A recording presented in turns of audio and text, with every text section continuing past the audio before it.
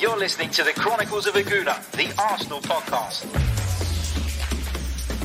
I'm Martin Tyler, and you're listening to Harry Symeou.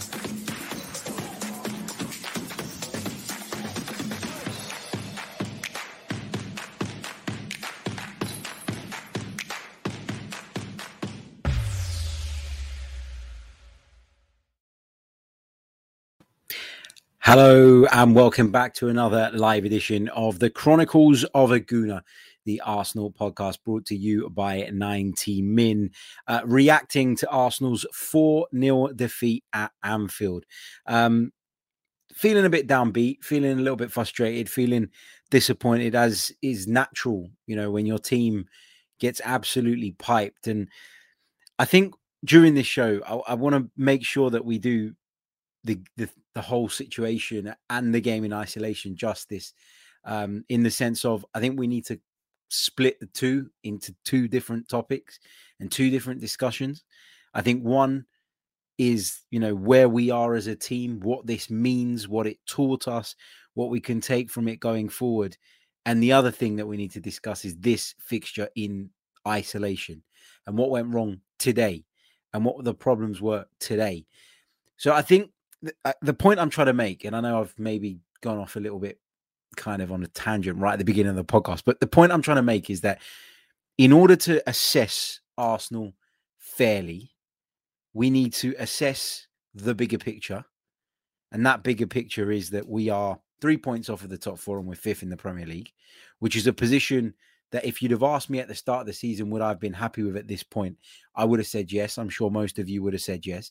But also we have to acknowledge that we're nowhere near as good as the likes of Liverpool. And we have to realize and understand what the problems are, what the shortcomings are, what the differences are between Arsenal and teams of Liverpool's level at this moment in time. So I want to make a point on this episode of doing that and of doing that fairly.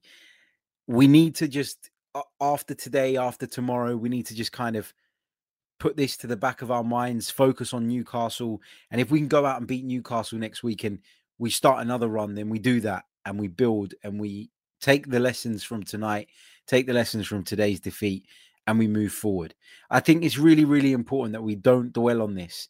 And I'll explain the reasons why. And I know there'll be people in the chat that completely disagree. I know there'll be people that do agree. So, you know, we'll get into some of your thoughts, some of your comments a little bit later on in the show. I can tell just by the reaction to some of my tweets this evening that it is a divisive topic. It is a divisive subject, whether or not Arsenal are actually progressing. I said in the preview show yesterday that lots of people were calling this match the litmus test. Lots of people were looking at this match and saying, well, this is going to tell us categorically where Arsenal are at. And I think it's taught us something. It's come as a bit of a reality check. It's reminded us that we're still nowhere near where we want to be if we want to be competing right at the top of the Premier League. But does it change the grand picture? Does it change the big sort of, or the bigger outlook on where Arsenal are? I'm not sure that it does all that much, but I'll come on to explain why during this show. Big hello to everybody who's watching us live on this Saturday evening. Big hello to those of you who'll be watching this back on playback. And of course, audio listeners who will be listening via major podcast stores. Love to every single one of you. And thank you for joining me, because I know it's not always easy to kind of listen to Arsenal talk after a frustrating, demoralizing defeat like that. But you guys always turn up. You guys always show up. You guys always tune in. And that is reflected in the numbers. So I'm honestly so grateful. But without further ado, let's get into this fixture. And I guess the best place to probably start is the team selection. You know, we talked a lot yesterday about the team selection. I think there were a couple of areas where you could have a discussion, I thought, yesterday. You know, I know we'll come on to talk about Aubameyang and Lacazette in a bit, but I think most people would have wanted those two both in the side. Most people would have wanted Partey and Sambi in the middle of the park. Most people would have picked Smith Rowe and Saka on either flank, Tomiyasu, White, Gabriel. And I guess the probably most contentious area was at left back, Nuno Tavares or Kieran Tierney. That was the debate. That was the discussion that we were having throughout the week. And I think actually the majority, of people that certainly the people that took part in our polls felt that Tavares had earned the right to play and earned the right to stay in the team. Of course, he went on to have a pretty poor game in the second half, at least anyway. And we'll come on to talk about him individually in a bit. But I'm always really reluctant to kind of, really go kind of deep or really stick the knife in on the manager when it comes to the team selection, if it is or is pretty much the same team that I would have picked, the same team that I named in my preview. That would make me a hypocrite, right? So I think looking at the team selection, I don't think anybody was particularly worried or concerned or had any real strong objections to the side that Mikel Arteta named. And I think that's important when we come on to talk about his part in today's defeat and his role in today's defeat. We started off, I thought, quite well. I think we looked quite comfortable. I think we looked very calm and we didn't look like we were panicking in the back line, which was something that seemed foreign to us, given how we've played at Anfield over the years. To see Arsenal sort of looking quite happy to at times drop off and invite Liverpool's press on and hope that we could play our way through it and then hopefully create an advantage or an overload somewhere further up the pitch. At times we squeezed further up the pitch. And I talked in the preview show yesterday about my kind of curiosity as to how Mikel was going to approach the game. And I actually thought that we saw a bit of both. Now, I'll come on to talk about it tomorrow in a little bit more detail in the tactical analysis show, because I think that actually we probably got caught in two minds at times and there wasn't a distinct game plan. Maybe, I'm not saying for sure, but maybe that played a part in us being a little bit toothless, a little bit kind of indecisive in certain moments. I felt like at times it was very clear that we were trying to play out from the back and suck them in. And there would be other times where I'd see Aubameyang and Lacazette pressing the centre halves or kind of half pressing the centre halves, and then Smith Rowe and Saka right up alongside them. And then as a consequence of the midfield stepping up, the defence would step up. And I was sitting there racking my brain and I was going, what is it that they've been instructed to do today? Is it to come out and squeeze Liverpool up and be a little bit more aggressive and play on the front foot and try to keep them as far away from our goal as possible? Or was it to sink that bit deeper and almost create that compact unit with the two banks of four and Aubameyang and Lacazette just in front of them, trying to kind of hold Liverpool off? I feel like at times we got caught in two minds between the two things. And again, we'll talk about that in more detail on the tactical analysis show, but I think that's something to bear in mind. But as I said, I thought we started the game quite well. I thought we, without really offering much goal threat of our own, limited Liverpool. They forced a couple of really good stops out of Aaron Ramsdale, and that was kind of in the lead up to the goal, and you felt like the goal was coming when it eventually came. But I think, to expect your goalkeeper to play at Anfield against a talented Liverpool side with a front three of Jota, Mane, Salah, and not have to do anything, not have to make any saves, felt like a bit of a kind of best case scenario / delusion. So I think I understood that we were going to have to be good defensively. I understood that Ramsdale was probably going to be called into action. But I think for me, having stayed in the half for so long, and I think if I'm not mistaken off the top of my head, and I'll just double check this, 39th minute was when Liverpool broke the deadlock. And having defended the way we did up until the 39th minute, which was okay, there were a couple of moments, but that was relatively comfortable, relatively solid. To concede a goal the way we conceded it, for me, was just so frustrating, because you look at that and a lot of the talk in the build-up was about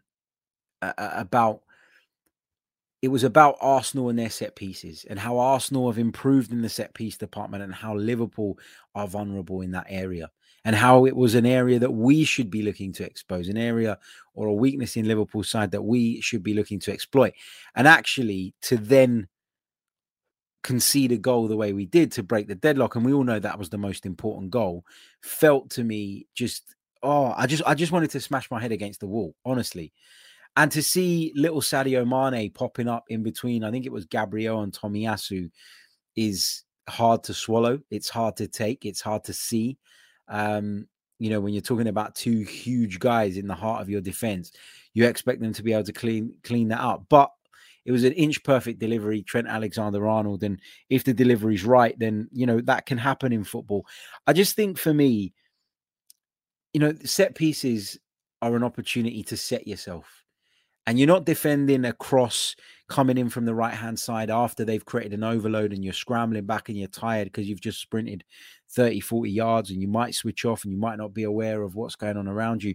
From a set piece, you have the opportunity and the time to set yourself. And so for me, when you defend them so poorly, there's never really any excuse. And that was how I felt with that goal. And the timing of it was just awful because had we taken Liverpool in at 0-0 at half time, I think the Anfield crowd would have been quite flat. I think the Anfield crowd would have, you know, not played such a big part. And a lot of people pointed to the incident between Arteta and Klopp and what that did to the atmosphere. And yeah, look, it raised it a little bit. You know, it raised it immediately in the aftermath of that incident. But if you then see out the half and get to the half time at 0-0, then that rise or peak, if you like, in the atmosphere disappears pretty quickly again. But we couldn't do that. And that for me was, you know, the hardest thing to kind of swallow today. You know, we made some individual mistakes later on and we'll talk about those in a bit, but the nature of the first goal to me was just really like a kick in the balls. Like, honestly, I honestly felt like that at the time. Some people want to make more of that incident between Arteta and Klopp probably than what it actually was. I actually think Mikel had a point. I think that Sadio Mane was towing the line from the very off tonight and was very, very fortunate to go in the book when he did and not before.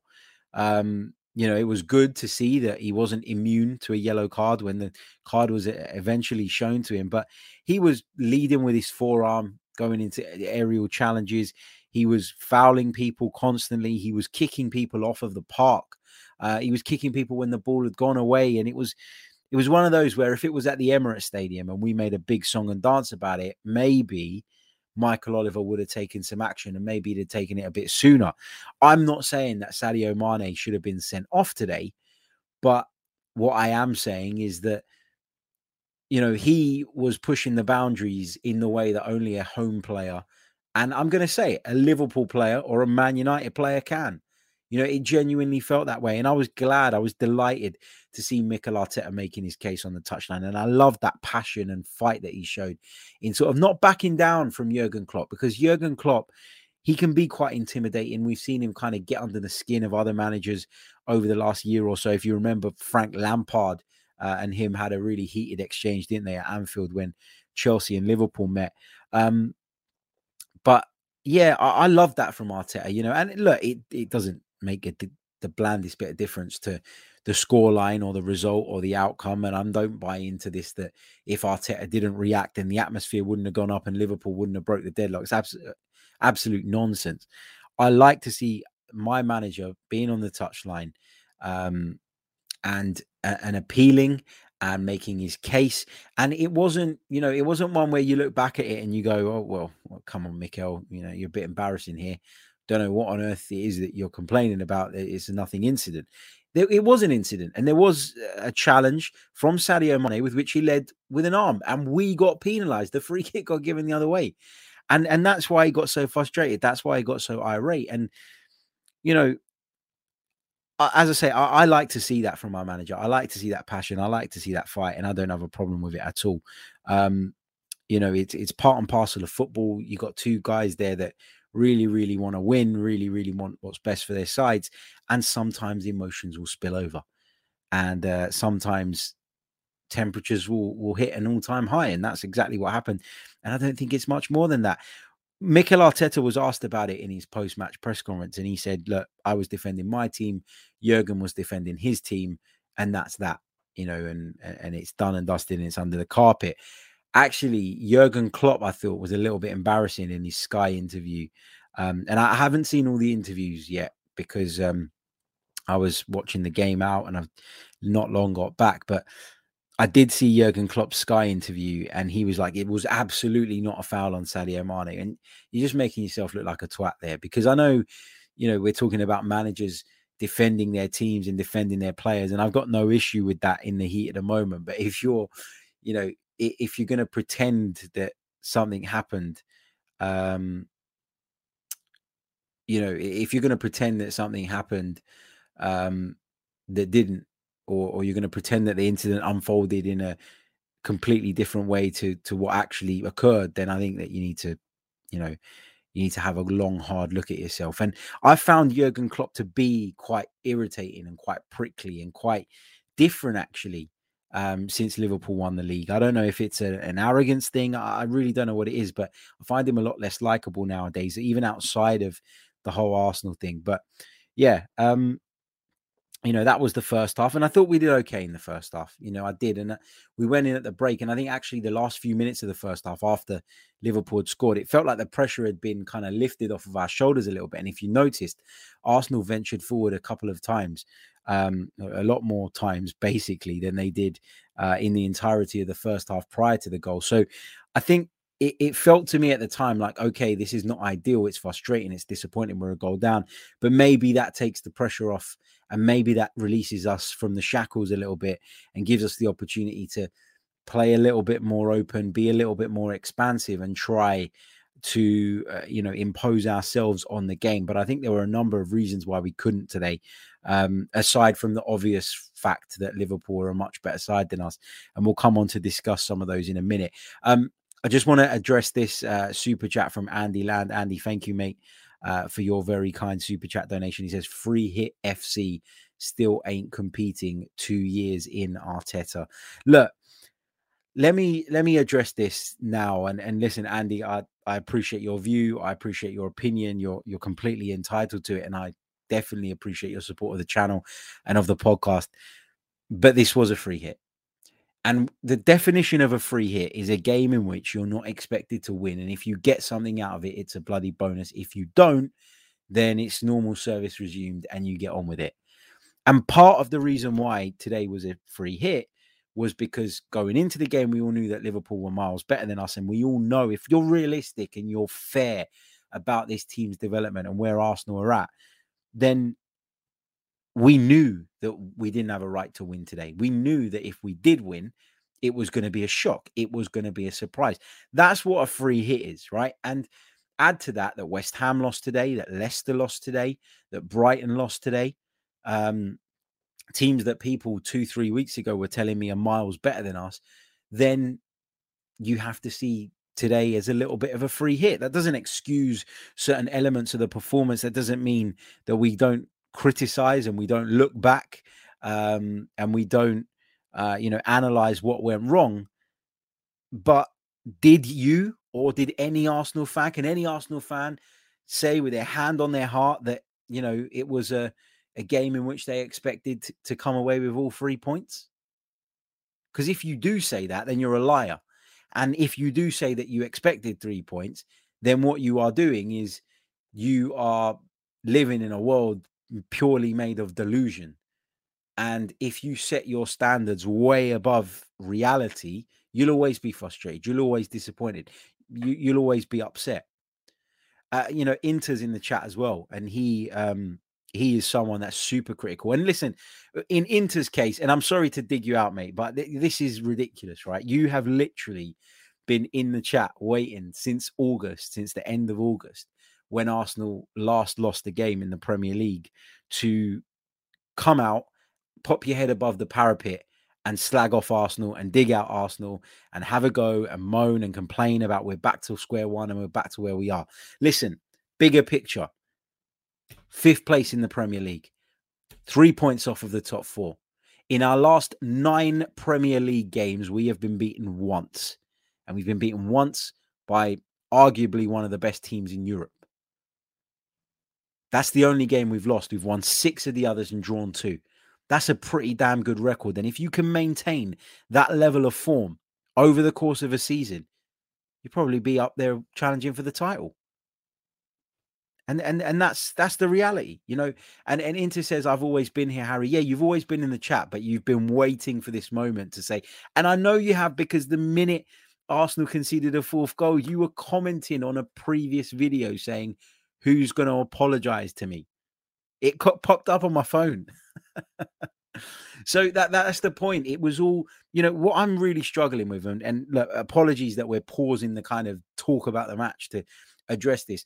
What I find astonishing about some Arsenal fans nowadays is the desire they have to slag off their team, the desire they have to wait for an opportunity to then really go in. And it's like you're sitting there building it all up so that you can have a go. And actually, that's not how I was brought up. That's not how I was brought up as an Arsenal supporter. I was brought up to back my team all the time, always support them, always follow them, always look on the bright side, always feel like we could improve, that we could get better, because that is what, supporting a team is all about. We can't get bogged down after losing this game against a very strong Liverpool side and decide that all of a sudden, all the great work that's happened over the last 8 Premier League weeks, has just disappeared and evaporated. No, it hasn't. It hasn't. Too many of you are just desperate for Arsenal to fail so that you can have something to moan about. I don't know where that comes from. Is it a lack of anything else going on in your day-to-day life? And apologize if I offend people. I don't care, because this drives me crazy. Every time Arsenal lose a game, it's as if the world has ended, as if other teams in world football don't lose football matches. Look at bloody Manchester United, Chelsea, who are supposedly this incredible side that, and they're going to run away with the Premier League this season. They've lost a game this season. So have Liverpool. Manchester City have lost 2. West Ham, who are supposedly miles better than us, well, they've only lost 1 game less than us all season. So the point I'm trying to make here is that if you are going to overreact every time Arsenal lose, then why do you bother supporting the team? I don't get it. Why'd you waste your time? If you're that feeling that disconnected and that kind of, what's the word? Disenfranchised with what's going on, why do you still pay attention? Why do you still give up your time? I don't get it. I literally don't get it. Moving on, and people, there are people in the chat saying, don't fuel this, don't kind of respond to these kind of comments. No, I think it's really important that the fan culture around our club is sorted out, because it's horrible, it's embarrassing.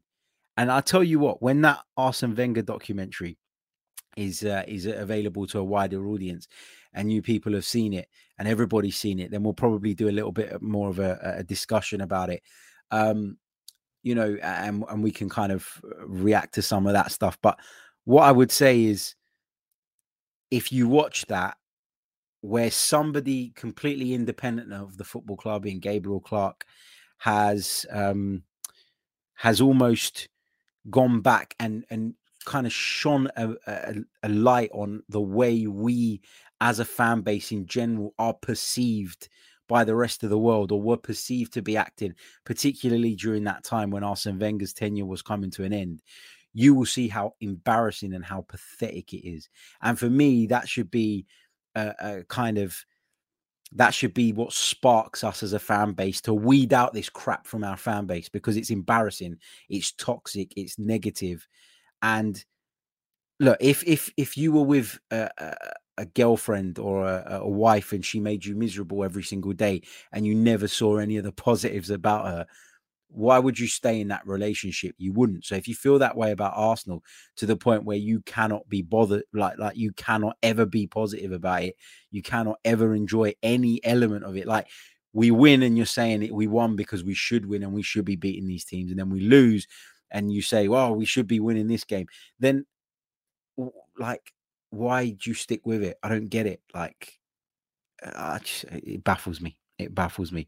But moving on to the second half of the game, because there is lots of points I want to raise with regards to that second half performance, because I thought the second half performance was poor, right? There's no getting away from that. And again, I want to make that point that I made right at the top of the show, that we need to make sure that when we're discussing this weekend what we've seen, that we are able to kind of divide it this game in isolation and the bigger picture. And I think let's start with this game in isolation, or the second half in isolation. Too many naiveties were on show. Inexperience killed us. Inexperience, bad decision making, perhaps being overwhelmed by the occasion, the atmosphere, and a number of other factors is what really, pushed some of these young players over the edge and led to them, losing their way and making some of these mistakes. And we'll come on to discuss the individuals at the minute. I just want to quickly pick up this super chat before I lose it. Sports Genius says, I agree, Arteta could have gone back 5, but we move. Look, you could have gone back 5, but I don't think the formation was the issue today. I don't think the formation was the problem. I don't, we're 1-0 down because we've conceded from a set piece. Did we concede from the set piece because we didn't play a back 5, or did we concede from the set piece because the delivery was excellent and the marking was bad? And the marking can be bad in any formation. It only takes someone to lose half a yard on someone and they've beaten you and they're past you and they're in they're in front of goal and they can head home. So I don't think that when you think about how the game got away from us, i.e. the first goal, and then the way we conceded the second, I don't think you can pin that on the formation. I think that's harsh, but that's just my opinion. But you look at, for example, Nuno Tavares and the mistake he made in the lead up to the second goal. And on the one hand, I thought what he did by bringing the ball out of the corner the way he did was actually quite brave. And it told me that this lad has bags of confidence and he's playing, at a really high level, and he feels like he's at that level where he can kind of channel that confidence into bringing the ball out and trying to get us going. And sometimes what you can do at the back is you can pass too much, if you like, and that can lead to uncertainty, and then a misplaced pass under pressure can lead to you giving up possession. And what Nuno Tavares did, I thought, was try to take the initiative and say, no, but hold on a minute, we need to get out of this corner. I'm going to do it myself. I've got the power, I've got the pace, I've got the skill, and I'm going to carry the ball out. And then he just misjudges the pass that he plays in field, goes to Diogo Jota, who's a fantastic player. And, and he does what he does. He's incredibly well composed, and it's a brilliant finish from him. I think with Tavares, though, this is a learning curve. This is one of those moments where you've gone from feeling really, really confident, so confident that you want to do what Nuno Tavares done, which is bring the ball out and then roll a pass into a teammate to try and get your team out of trouble. But that kind of overconfidence in that particular instance led to him, I think, making a mistake. That plus a lack in concentration, not a lack of awareness with regards to what was going on around him. So I think it's a fine line to kind of toe. You go to places like Anfield. Do you want to be really confident, really ambitious, gung-ho, and take the game to your opponents, but then you're leaving yourself exposed in other areas? So you have to, while you need to be confident and ambitious and brave, at the same time, you need to understand your shortcomings and you need to find a middle ground between those two mindsets so that you can get the best possible results and the best possible outputs. I agree with Tabrez in the chat. It was brave from Nuno, but it was also stupid. And the two things can absolutely be true. He made a mistake. The timing of the mistake was what really killed us for me, because, again, we started the second half right at the, in the initial stages of it, looking like we were going to try and force the issue, looking like we were going to try and impose ourselves on the game a little bit. But when you're 7 minutes into the second half and that happens, that then kills you. Then you have to go and chase the game. Then you have to open up. Then you have to be more expansive, and maybe a more experienced group with some more seasoned kind of campaigners would have said at 2-0, right, this is damage limitation now, lads. 2-0 defeat is by no means a disaster at Anfield. They're a very good side. It can happen to anyone. We make sure that we don't concede anymore and we get out of here with, at the very, very least, a respectable result. That didn't happen, though. And the heads dropped and our minds went, and we just showed all our naiveties in that second half. And, I think people will talk about the team selection. Again, I'm not going to go massive on the team selection because it's very close to the team I would have picked. Probably is the team I would have picked. So I'm not gonna go too hard on that. But there were certain individuals that didn't perform today, and we have to acknowledge that. We have to be honest about that. If we run through the team, I thought that Ramsdale was obviously very good, made some brilliant saves and kept us in the game for as long as we were in it. Tomiyasu did okay, I thought, today. White and Gabriel were brilliant. Nuno Tavares was very good in the first half, but obviously made that costly mistake at the start of the second half, and then his confidence was shot. You could see it. He played another pass in field at one point that was completely wayward, and Liverpool almost broke on that as well. I thought that Lokonga showed naivety at times, again, wanting to sometimes take too many touches in and around the edge of our penalty area, turning himself into trouble at times. And I talked about this following Watford. I think I mentioned that, I appreciate he's young and I acknowledge that he's still developing, still learning, but he does seem to make poor decisions in certain areas. Is it still part of the adaptation to becoming a Premier League player? Can he change his mindset? Was he able to do those things in Belgium and now he's not, and he's getting a little bit exposed? Maybe, but I don't think that Albert Sambi Lokonga today was at all helped by Thomas Partey in the midfield. And look, I'm going to put this down to Thomas Partey just not being fit enough, because he didn't look fit enough. I've seen milk turn quicker than Thomas Partey today in certain instances. I thought he was really, really sluggish. The game just bypassed him. He never got involved, not on the ball. He wasn't effective off the ball. I didn't think that Thomas Partey was very good today. And I thought the fact that they were able to kind of get a foothold in that midfield was what made it essentially one-way traffic for large periods.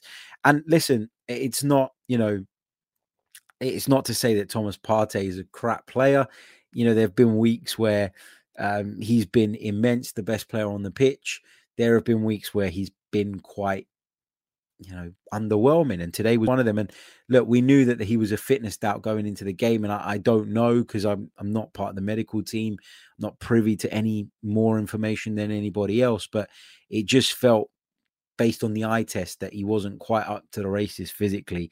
And if you don't have a Thomas Partey to stamp your authority in midfield, then maybe you should play the third midfielder. And it's what I said, in the preview show. I said, if Thomas Partey was available, I'd play him and Lokonga. If he wasn't, I would have played the third midfield player instead of Alexander Lacazette. Now, of course, Partey was available and he did start the game, but was he at the level that he needed to be? And I think you have to say, based on what we saw today, he wasn't. And look, I don't blame Mikel for taking that risk. I don't blame Arsenal for feeling as though they couldn't compete in this game without Thomas Partey. He's that good a player when he's at it.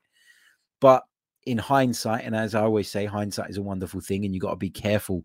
We're kind of going down those rabbit holes too much. I do think that his lack of fitness, along with Lokonga's naivety at times and lack of experience, led to Arsenal being completely dominated in the most important area of the pitch. And I said it a couple of days ago on one of our streams. I said that if there's one concern for me about Arsenal this season and what we can achieve and whether or not we can maintain a challenge for a top 6, top 4 place, it was that midfield area. I feel like Partey is going to have these issues time and time again. I feel like Lokonga's not quite there yet. I feel like Maitland-Niles is not quite there yet. Granit Xhaka is obviously out injured, but we know that he's got certain limitations as well, and he doesn't exactly fill the fan base with confidence. So that midfield area is the big area of concern for me. And I think if you're going to get overrun in there, then you got a serious problem. I think against weaker opposition, you can play Lacazette in the 10 role and you can say to him to tuck in when needs be and almost trust that the midfielders behind him will just clean up and do their job, which essentially gives him a bit more freedom. But it just didn't work like that today. Liverpool were too damn good, and that's the reality. So I didn't think the midfield thing worked. Obviously, people say the left-back choice didn't work because of the mistake, which is understandable. The other thing I didn't think worked at all was Aubameyang and Lacazette together. I've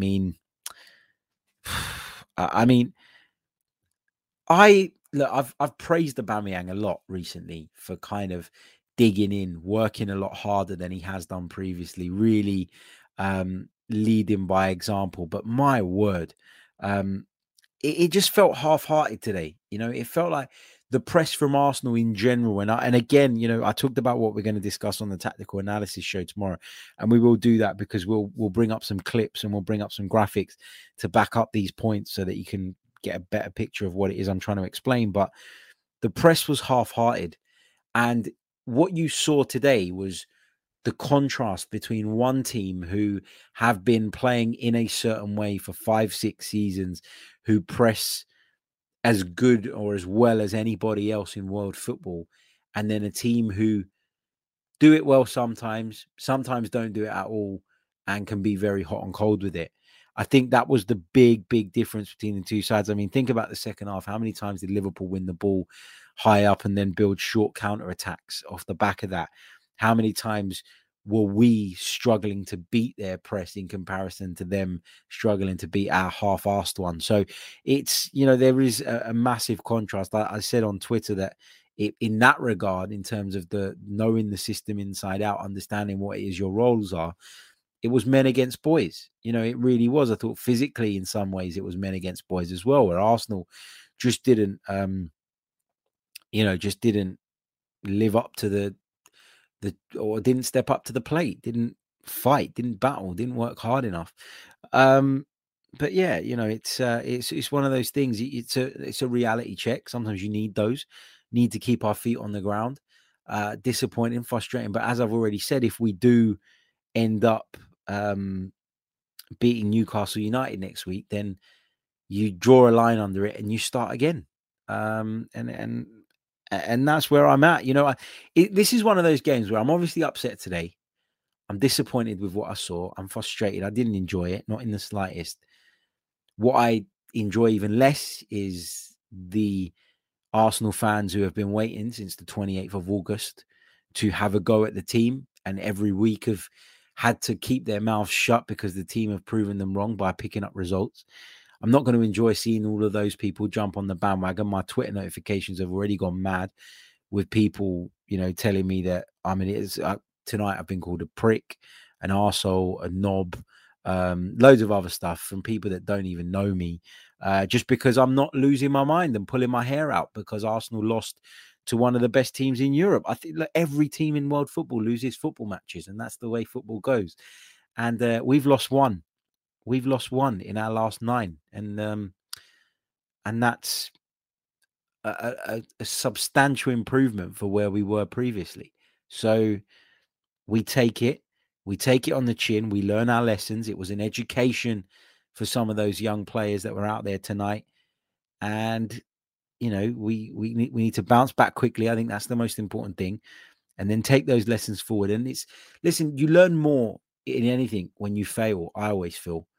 And what's really, really important is not that you failed the first time, but it's that when you did fail, you took the lessons from it. And I think that, fingers crossed, we will take the lessons from it. We will continue to develop, because I do believe that, contrary to what happened today, we are developing. We are on the right path. We've got 2 fantastic centre halves. We've got a fantastic goalkeeper, very good right back. We've got a very good left back in Kieran Tierney, and a very young, slightly raw, but very talented left back in Nuno Tavares. We've got the likes of Lokonga, who are going to go on to improve. There's no doubt about that. We've got Thomas Partey, who, although he wasn't at the races today, is generally quite good. Smith Rowe, Saka, we say enough about them. I think the majority of the team is settled now, and the majority of the team is talented and is on the up. So, it's important, as I keep saying, that you divide the two things and you separate the two things. What went wrong today in this particular fixture in isolation, and you review it and you discuss it, which you're all absolutely entitled to do. But then you take a step back and you look at the wider picture. And the bigger picture is that Arsenal are in a much better position in terms of the league than most people expected us to be at this stage. And that signifies progress. You don't win a league title because you won one game. You win a league title because you won more games than anybody else over the course of 38. That's why you need to look at the bigger picture. You concede 1 and you lose 1-0. Everybody's coming away from Anfield talking about how resolute we were and how well we fought and how well we battled. And I get that. I understand that, you know, that can make people feel better. And I talked about how if we could somehow take a result or show a positive performance today, it would help a lot of people in terms of their faith in the current regime, if you want to call them that. But ultimately, whether you lose 1-0 or you lose 20-0, you still lose 3 points, right? It's only worth 3 points, however many you concede. So I think that that's a general thing that people need to kind of remember when they're overreacting to individual football matches and individual results. This wasn't a cup final. You know, this was a league game, 1 of 38, and one that we can quite easily bounce back from, you know, next week with a win over Newcastle United. And then we start another run, and we hopefully put another run together that sees us again continue our good run of form and continue to close on those sides, challenging for the European places. So that's where I'm at on it. You know, I'm not going to wake up tomorrow angry, pissed off, upset. I'm I was very prepared for this outcome. I think I predicted a 2-0 Liverpool win, which tells you that I didn't think we were going to win the game. I didn't even think we were going to pick up a point. Could we have done with applying a little bit more damage limitation and doing that bit better? Yeah, of course. And it would have been much better. And I think the outlook from a lot of people would have been substantially more positive if we had managed to keep it at 2-0. But this is football, and things like that happen, and you know, and that's where we are. You know, that's where we are. Does anyone think we can finish in the top 3? I don't. I've certainly never said that. Does anyone think that Liverpool, Man City, and Chelsea are in a league of their own? I think most people think that. And again, as I said before, and as I said in the build up, you know, to this fixture, this was a game where we could take some lessons from and try to judge ourselves on, but one that we shouldn't get too caught up in if we got beat, because you know it's a one-off fixture and it doesn't mean all that much. And equally, had we won at Anfield, you wouldn't have had me on here telling you that we're going to win the Premier League. So that's the point here, right? If you're not going to go overboard when you win, you don't go overboard when you lose, and vice versa. You need to be measured in your review and analysis of each football match and look at the bigger picture. Continue to keep one eye on the bigger picture, because that's ultimately what will determine where you finish up, not one-off singular results. So I think it's important that we make sure we're still behind the team. We understand, we understand where we are and what journey we're on, and we judge our team accordingly. Tabrez Rahman in the chat says, nobody's got a certificate certifying them as an authentic Arsenal fan. Chill. Everybody's entitled to support Arsenal as they like. People who literally wait for an opportunity to slag off the football club that they claim to love and the team that they claim to love are not supporters to me. The term support means to support something, right? You support your family, you support your friends. Do you like every single thing they do, every single thing they say? No, but they're your family, they're your friends. You'll call them out on it, but ultimately you'll still support them. Sitting there saying, sack the manager, F the manager, get rid of him, that's not supporting. You wouldn't tell a relative who you're supporting or a friend who you're supporting for a difficult time to F off and get lost, and you wouldn't abuse them. And people claim that their relationship or their love for Arsenal is that strong, yet don't act that way. And that's what frustrates me. People say, that we've been in this position for a number of years now where we go into these games without a hope in hell, and it's frustrating and it's disappointing. And I agree with that. But what tells me or told me today that we are progressing was that apathy wasn't there. When we'd gone to Anfield in years gone by and we knew that Arsenal were moving in the completely wrong direction, you can still argue that Arsenal aren't anywhere near where they need to be, but I think that you can at least see a plan, and you have to give that plan time to work or to fail. But for me, there wasn't that apathy today. And the way my heart sunk when we conceded that goal reinforced my view that I'm I love this team, I love this club, and I love that I feel that connection to them again. You know, to the likes of Ramsdale, to White, to Gabriel, to Tomiyasu, to Lokonga, to Partey, to Tavares, you know, to Smith Rowe, to Saka, etc. I really feel that buy-in again. I feel that connection. And had this been 3 years ago and we conceded that goal on the stroke of half time, I'd have gone, typical. And I wouldn't have felt the way I felt today. But today it really felt like a kick in the balls because I feel invested in this side. And that for me is reinforces my feeling that although today was horrible and today was difficult to watch,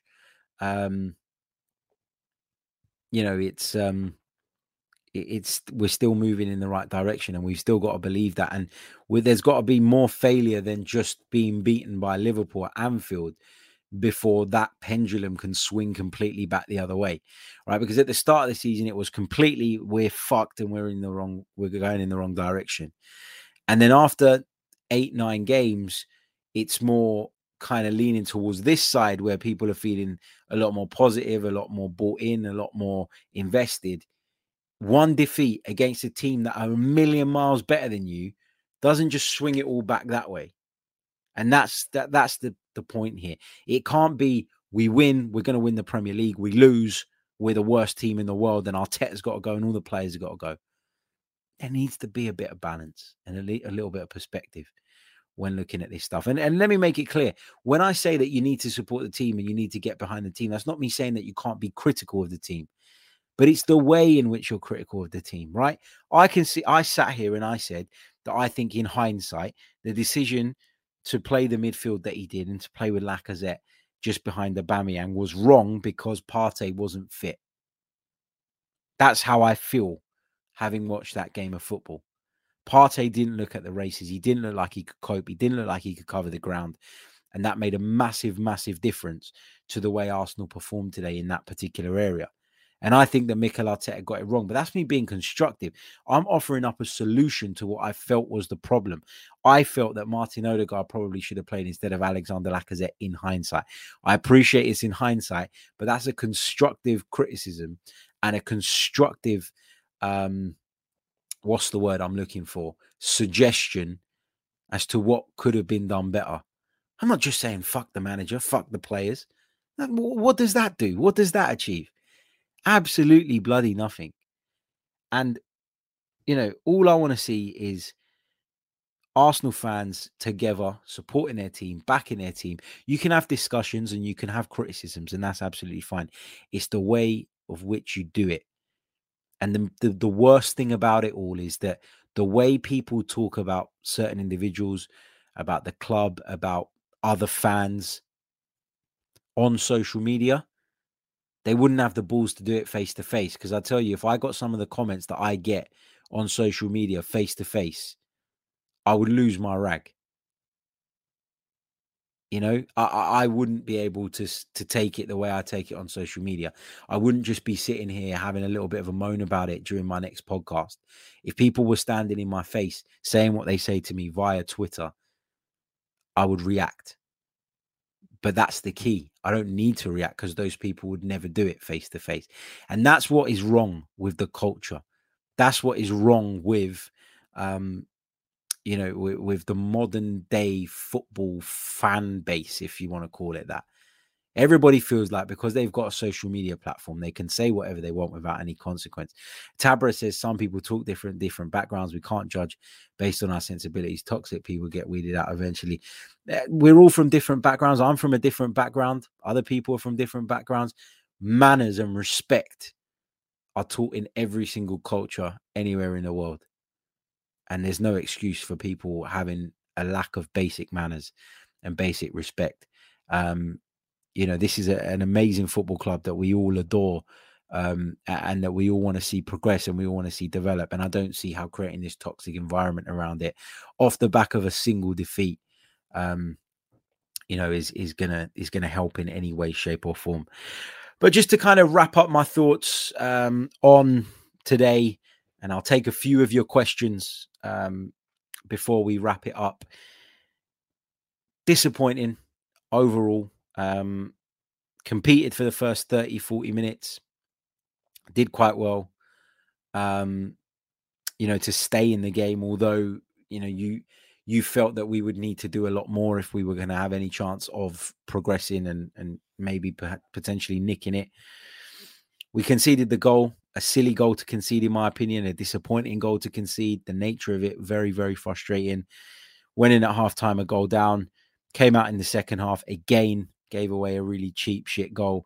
And once you do that, it's a mountain to climb. It's a mountain to climb against most Premier League outfits, let alone a team as good as Liverpool, a team that are as good at picking you off as Liverpool are, with 3 world-class forwards, with world-class midfielders, with a world-class manager, and in front of a world-class crowd at Anfield. It was always going to be a tall order. It was always going to be a big ask. And look, if we don't beat Newcastle next week and people want to have a bit of a meltdown about that, then I'm a lot more open to entertaining that viewpoint. But tonight, it's disappointing. We're all disappointed. Me as much as anybody else. We take it, and we got to move on from it. And the great thing about football, a lot of the time, as I always say, is there's always a game the following week to kind of, to give you the opportunity to put things right. And if Arsenal can do that next weekend with a victory over Newcastle United, then it becomes 1 defeat in 10. And then you look at it again and you move forward and you hopefully extend that and extend that and extend that and extend that until you come unstuck, until you come up against a team that are much better than you. And that's the way of football. Chelsea were completely schooled at home by Manchester City this season, because they are that good a team, Manchester City, that if they're at it and you're slightly below par, you'll get beat. And that proves that every team in the Premier League will lose football matches. So to lose 1 in our last 9, I think is, for me, it's a marked improvement on where we were previously. And I mean, if you thought that when we started winning games, we were going to win every one between now and the end of the season, and this was never going to happen, you'd be crazy. I think when it happens against Liverpool, it hurts because it's Liverpool, but I don't think the reaction should be as negative as it would be if it's against a team that we should be beating. And I don't think this is the team that we should be beating. It's not a team that we should be beating or that we've had the right to beat for a good few years now. We're way back behind Liverpool at this minute in time, and that needs to be acknowledged, if not at least, if not accepted, at least acknowledged.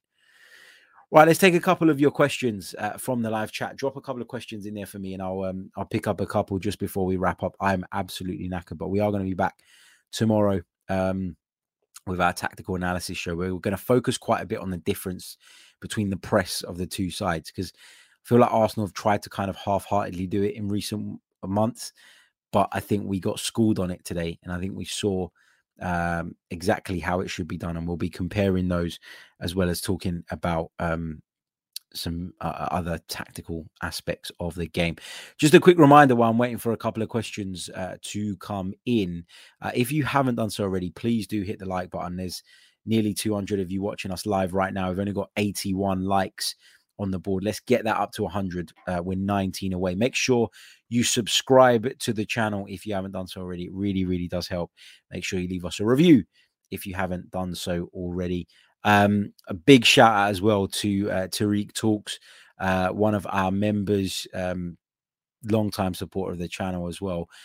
It was his birthday. It is his birthday, so happy birthday, Tariq, mate. Many happy returns. Make sure, while he's up on the screen, that you find Tariq's tag in the comments and you click on it and subscribe to his YouTube channel, which is a great new YouTube channel. So make sure you get involved there as well. Really, really appreciate it.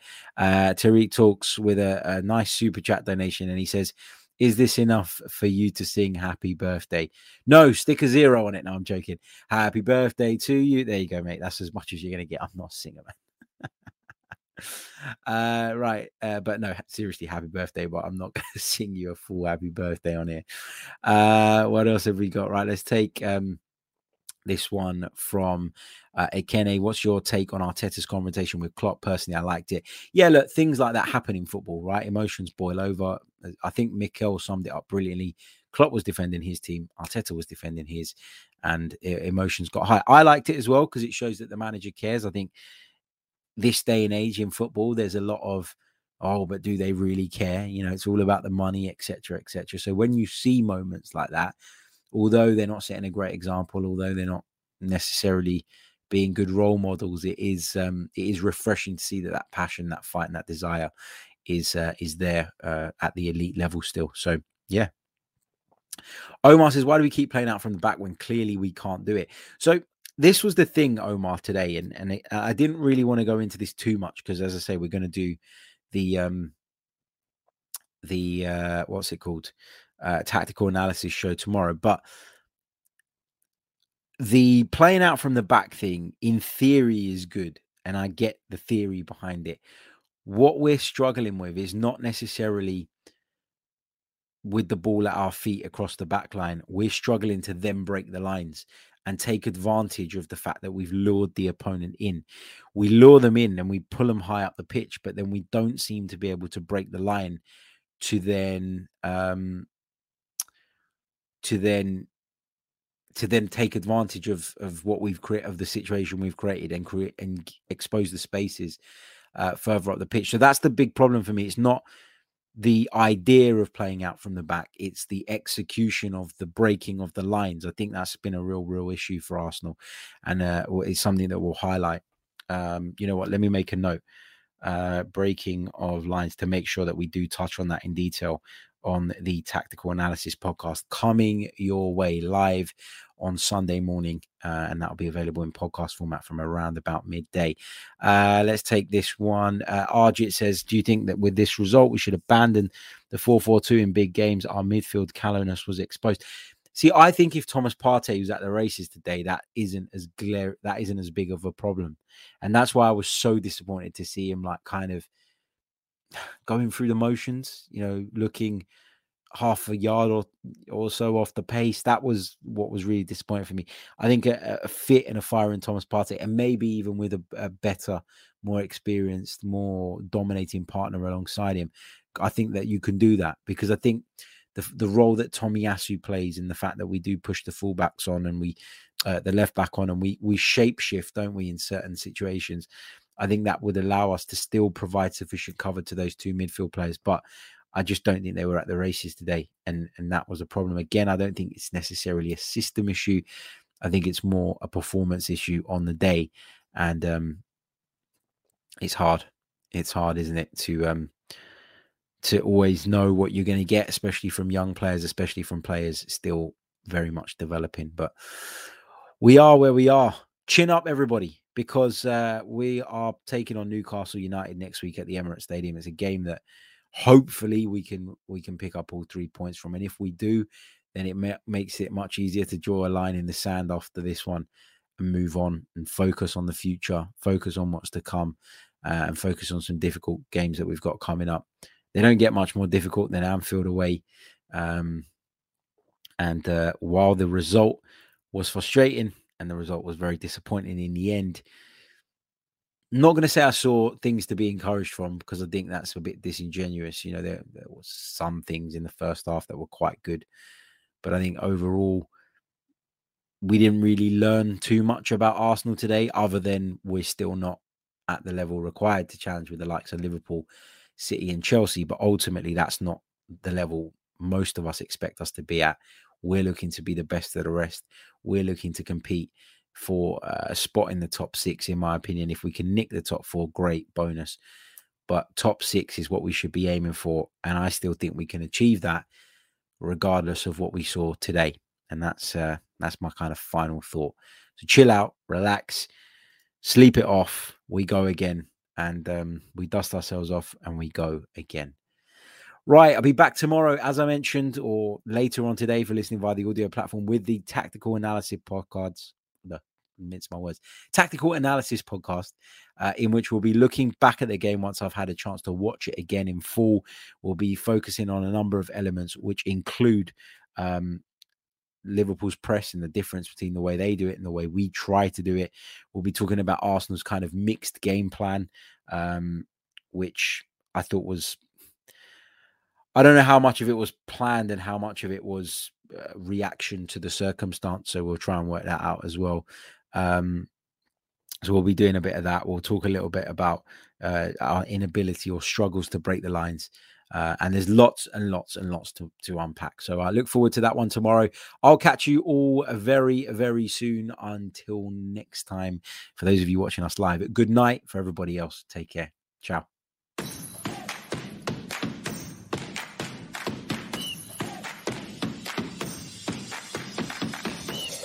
You're listening to the Chronicles of a Gooner, the Arsenal podcast. I'm Martin Tyler, and you're listening to Harry Symeou.